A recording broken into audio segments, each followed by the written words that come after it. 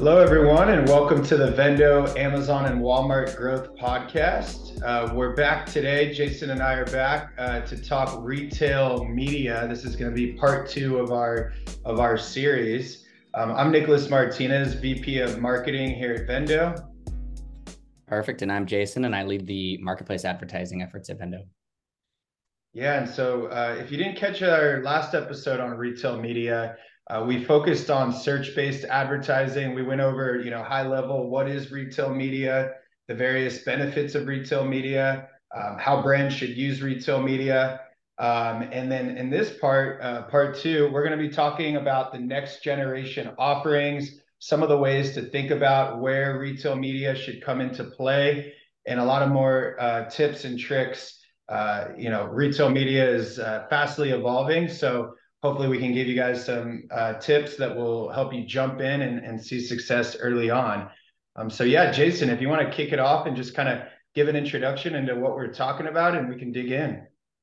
Perfect. Yeah, no, perfect introduction. In terms of what we discussed last time, it was primarily search-based advertising. So leveraging, PPC to then drive sponsored product awareness on e-commerce websites that the retailers own.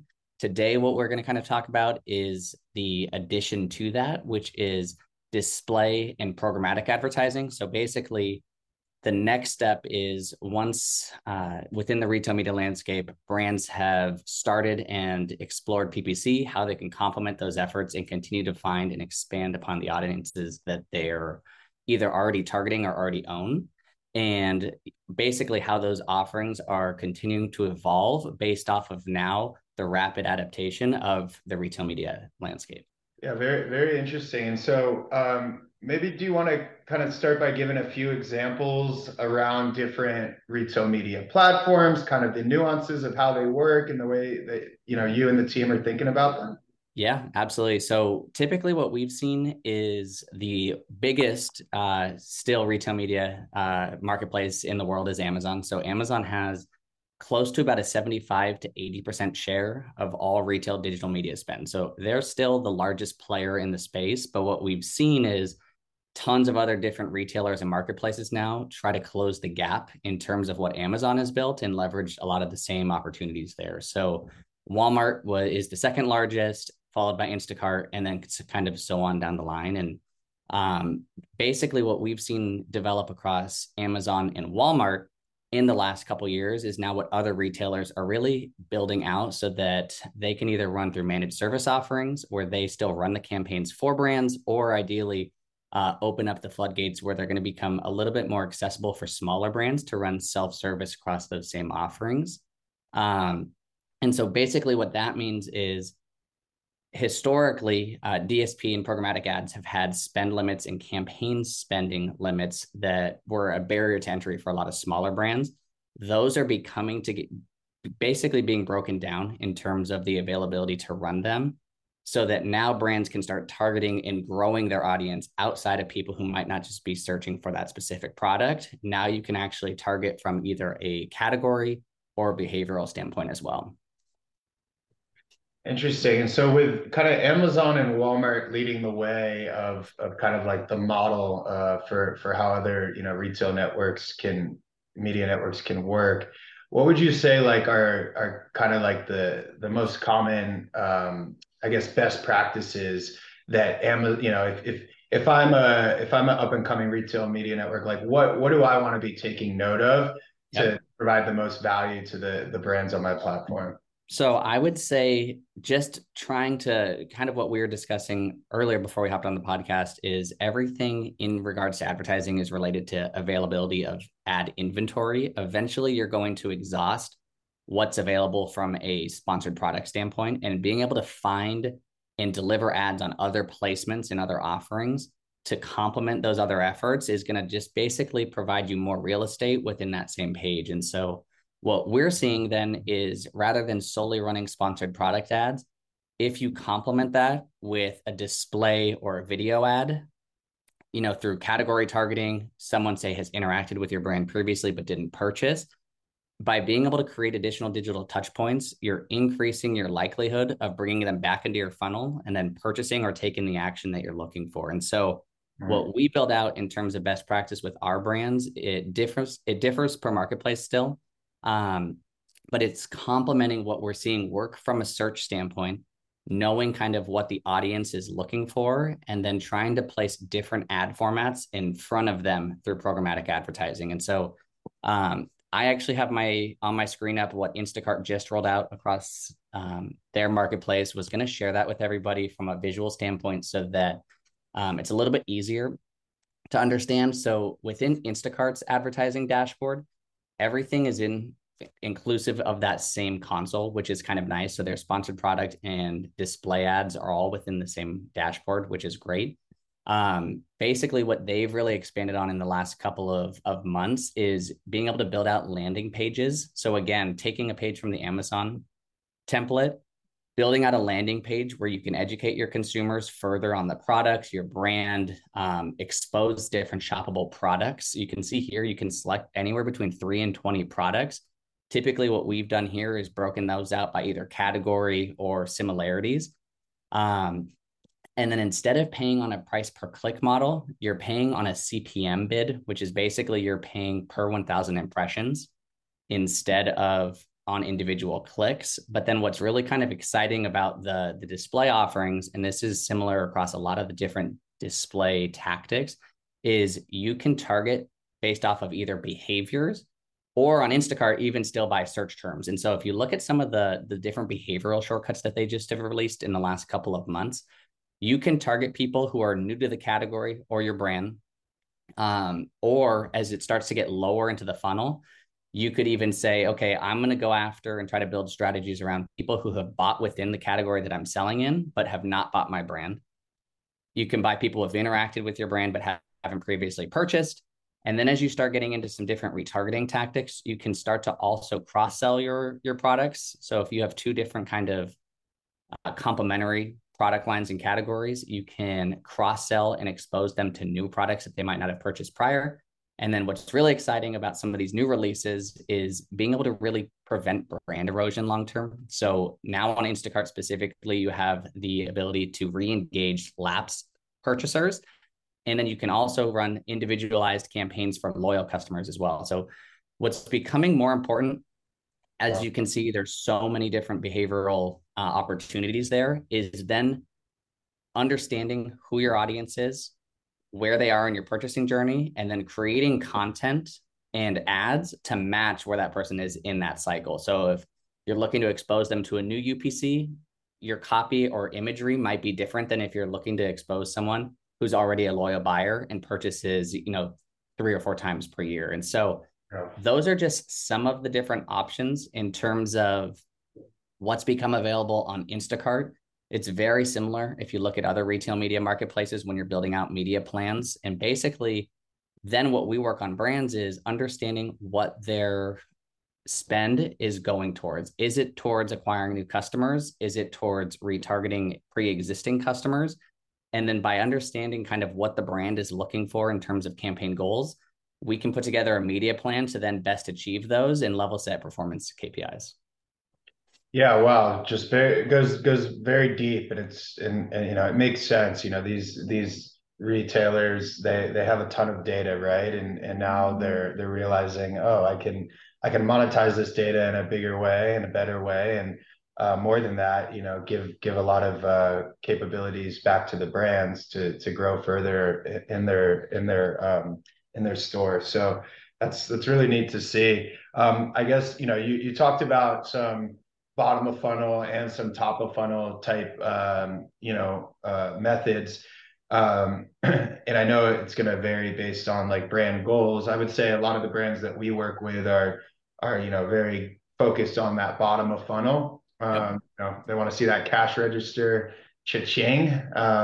So where are you kind of like how are you thinking about like balancing on-site versus off-site, top of funnel versus bottom of funnel? I mean, I'd imagine more of the investment is bottom, but you still got to bring bottom and like on-site. But yeah, how are Yeah, you thinking about that? typically what we're looking to do, and it's a great question, every brand is different, which is kind of the challenge, I guess, right? Every brand is at different levels of its maturity. So in terms of understanding kind of what their goal is, What we've started to shift a lot of our strategy for in terms of retail media is using it as a customer acquisition channel. So prioritizing new to brand growth. From what we've seen, it's cheaper for us to acquire customers on these retail media marketplaces than it might be driving to either their own direct to consumer website or Amazon, for example, typically because there's so fewer options within the retail space. And so rather than competing against hundreds or thousands of similar products, say that you might across Amazon on the retail media websites, you might only be competing with two or three other competitors who are advertising within that category. And so understanding that, typically then what we've done is we're prioritizing rather more so defensive strategies and brand erosion. We're targeting acquisition and trying to grow top line sales in an efficient manner. And basically that's a long way of just saying we're not trying to retarget customers for the most part who have previously purchased or already in our funnel. We hope that they're going to come back. We're trying to use our dollar spend to acquire customers because from what we've seen, that most likely impacts point of sale data at the retail level. And so using what our budgets are is trying to help the brand succeed at retail and hit the highest number of velocity by bringing people in who otherwise would have been out of funnel. Got it. Got it. Yeah, really, really fascinating. And I guess, when it comes to offsite and kind of top of funnel targeting, where are there certain, is there certain inventory of placements that you see like working, certain placements working really well, or is it really, I mean, I assume it changes by category and product type, but are there like any big winners that you continue to notice or? That's a great question. So on most of, if not every programmatic display offering, understanding where your ads are serving is probably the most important thing and caveat going into the campaigns and the media plans. And typically what we've seen is depending on the retailer or the marketplace, there's always a limited supply of ad inventory available on site. And so then what a lot of these retailers do is they have different partners who they work with, who they might show your ads on a different website than you might have actually initially intended or thought that where your campaign was going to be delivering. And so what we always do is our due diligence to understand what percentage of spend is going to be spent on site. That's going to be your lowest funnel ad delivery because someone's typically then closer to purchasing. They're on the marketplace, they're browsing, or they're considering. And then as you go up the funnel, if ads start delivering offsite, typically that is great to re-engage customers who might need additional digital touch points. But then what we try to do is level set those expectations ahead of time with the brand that, hey, there is a percentage of your spend that's going to be delivering offsite. It's going to be more geared towards either brand awareness or consideration.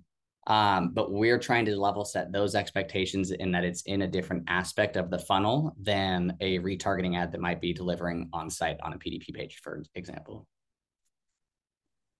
Got it, got it. And so the data, you were showing us some of the Instacart data just a bit ago, or targeting anyway that relies on their data. Is that level of depth pretty standard with some of these other retailers, or? It is typically, I would say, so what we saw across Amazon is Amazon used to be, from a programmatic standpoint, only managed service. You had to spend a certain amount to run those campaigns, and they were available typically then for larger brands. Over a certain amount of time, self-service basically became available. So now smaller brands also, they were able to remove that barrier to entry and they can run these programmatic ads. That's happening across the entire retail media landscape. And so Instacart is a great offering because it has those tools built out within the same dashboard. Other retail marketplaces are still only managed service where there's high barrier to entries. But what we're expecting in the coming years, and probably even shorter than that, is self-service availability of those campaigns. And so basically where they have previously had high campaign minimums and a lot of brands couldn't afford to run those, ideally long-term, it's going to follow the same template that Amazon did and remove those barriers to entry by allowing for advertisers like us to be able to run those for the brands at a much, much lower cost. Got it. And But from a data standpoint, to get kind of back to your question, the data is typically, since it's first party owned, it's always there. It's just understanding if it's available to you and you're able to pull that data on your own and learn from it, or if you have to go through basically one of the marketplace support specialists to then provide that back to you. And so Instacart does a great job in terms of sharing valuable information like repeat rate, purchase rate, lifetime value, on specific products. So you can understand the value of bringing in a new customer, how many times they might purchase per year. You Mhm. can do the same across other retailers. It's just knowing the questions to kind of ask so that you're able to get that information and use it to kind of build your future strategies. Fascinating. Yeah. And this might be a little bit of outside of the exact context of this episode, but um, can brands get access or advertisers get access to this data and have that data leveraged for other paid media platforms? Like what if I wanted to, get, in-store purchase data and then have that delivered into my Meta account to run ads against it? Like is that something that would is possible first? Yeah, And so that's a great question. Ideally, what everyone's working towards is basically these retailers own vast amounts of customer data. And so typically through the managed service campaigns, you're actually then able to set up um, basically exactly what you're talking about, which would be social campaigns to support those audiences. And retailers like Target and Kroger, they have those pre-existing offerings where they're able to then hash those audiences, and you can run social campaigns to then target and complement what you're running in store through either your search or your display. Um, all the way down to the fact that like if you're running a coupon, or a promotion in store, you can support that with visibility across social and search as well. Wow, really neat. Yeah, I shouldn't be surprised. In fact, I know something somewhat similar that we did, although a couple degrees removed, was running using Ibotta's retail data to run our paid Facebook back to Ibotta to drive in-store and .com for Walmart. And for those of you listening, we have a case study on our website about that, and it worked very well. So yeah, not surprised, I guess. Yeah, and really what we're seeing is a lot of brands who previously had to make uh, basically the way we look at it is a lot of brands partner with different retailers. There's a partnership component to selling in retail stores. Mhm. And typically with partnerships, what we've seen is the brand's promise in terms of trade spend that they're going to reinvest back in that partnership. And that could have been through promotions, displays in store. There was a bunch of other things that could kind of be accounted for within trade spend, demoing, sampling, things like that. Now, what we're seeing is a lot of brands pull back on those efforts because they're a little bit harder to measure the success of, say, in store marketing, demos, things like that. And they're moving that spend over into advertising because they have that first party data and they can actually measure the success of those campaigns. So, from what we've seen is because of now all of the technological advancements and then the availability of all these different types of advertising, whether it's through retail media or social and search, email, whatever it may be, brands are now able to actually invest through e-commerce to then still have the same, if not better effect that they would have seen in store prior. Yeah, just a lot more options now for brands to drive retail sales. And from a performance marketing standpoint, I'm a little bit biased because I want to see that direct attribution, right? And so this has been really exciting to see because it gives us that power with less kind of workarounds needed. Well, we've gone over a lot today. It's been really eye-opening. And I think the big call out too, like overarching call out is, you're gonna start to see diminishing return with, your on-site kind of PPC Amazon ads. And so, what comes in then? That's where Amazon DSP comes in. That's where, Instacart, that's where these other retail media networks, whether it be Criteo or others, come in to help kind of complement and really supplement what you're already doing. And then I think that the efficiency standpoint is interesting as well because you said something earlier that really struck me, and it's cheaper to acquire customers versus Amazon or D2C, yet Amazon and D2C are so different. Amazon, you're overwhelmed with options, Yeah. right? D2C, you only have one option. So this is really that kind of middle of the road option where, you're getting in front of consumers. It's like they can still choose a few other brands. You're not just forcing your brand on them to the point where they get maybe suspicious. Oh, do I want to buy from this brand? This is, should I go look around at other options? Do I trust this brand and their return policy and what have you? Whereas Amazon, it's the opposite. So this middle of the road option, it makes a lot of sense that the returns there are very strong, and I know we've been seeing returns of 5, 6, and upwards for a majority, I think, of our brands, and even higher. So um, it's working, right? It's working. And so I guess the last question, Jason, to kind of leave the audience with would be, what's next? I mean, there's so much to do right now, right? But like, what are there some like retailers that haven't really, tapped into the media side of things yet? I know Kroger rolled it out in a big way at the beginning of this year, but what should the brand owners out there be thinking about when they're planning their retail media strategy for this year? Like, where should they start, and then what's coming next? Yeah, it's a great question. I think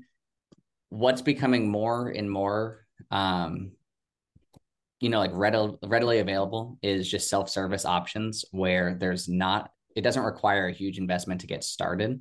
What's so valuable about a lot of these different marketplaces is what they can do from just a brand awareness standpoint. And what we always see with brands is when they launch in retail in actual brick and mortar, locations, how that then spills over to e-commerce. And so what we're able to then do across retail media is, in essence, still spur trial and product trial that still long term is going to help your in-store sales the next time someone goes in person to shop.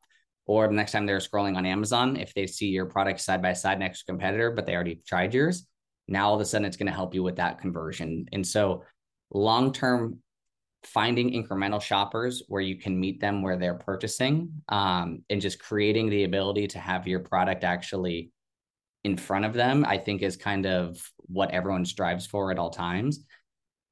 Then you can either do that organically or through advertising. And then long term is continuing to build that audience so that you don't see that diminishing value. And so through search, you can then complement that with programmatic. And then long term, I think it's going to kind of spiral into also, from what we've seen, is out of home TV ads and really streamable ads that don't cost a lot for brands to launch on marketplaces like Hulu and others, so that you're creating different touch points, whether it's through audio or streaming, and then you're going to have your display and programmatic ads funnel all the way down to your sponsored product. Wow, yeah, the network of networks is getting so much bigger, right? And that's where we come in, right? So if anyone listening has questions, I'm sure there's a lot. Please reach out, leave your questions in the comments below. Feel free to reach out as always, at hello@vendocommerce.com. We're here for you. We're always happy to talk shop, and kind of bounce ideas and thoughts off you. So definitely reach out, let us know. And other than that, anything else, Jason? No pressure. You've No, talked. good on my end. Again, as always, happy to help because this is a pretty rapidly evolving marketplace, but I think the prospects of it are really, really exciting, and we haven't seen it slow down at all, really, which is, I think, really exciting for brands as well. Yeah, for sure. This is the new wave, and I don't think it's going away. If you're looking for more cost efficient ways to drive acquisition, to help with your in-store velocities, retail media is where you need to be. So hopefully this helps with getting that going for you, or optimizing it. But we'll be coming out with more content here in the near future. So please come back and look out for that. But thank you everyone for joining today, and we'll see you next time. Awesome. Thanks, guys.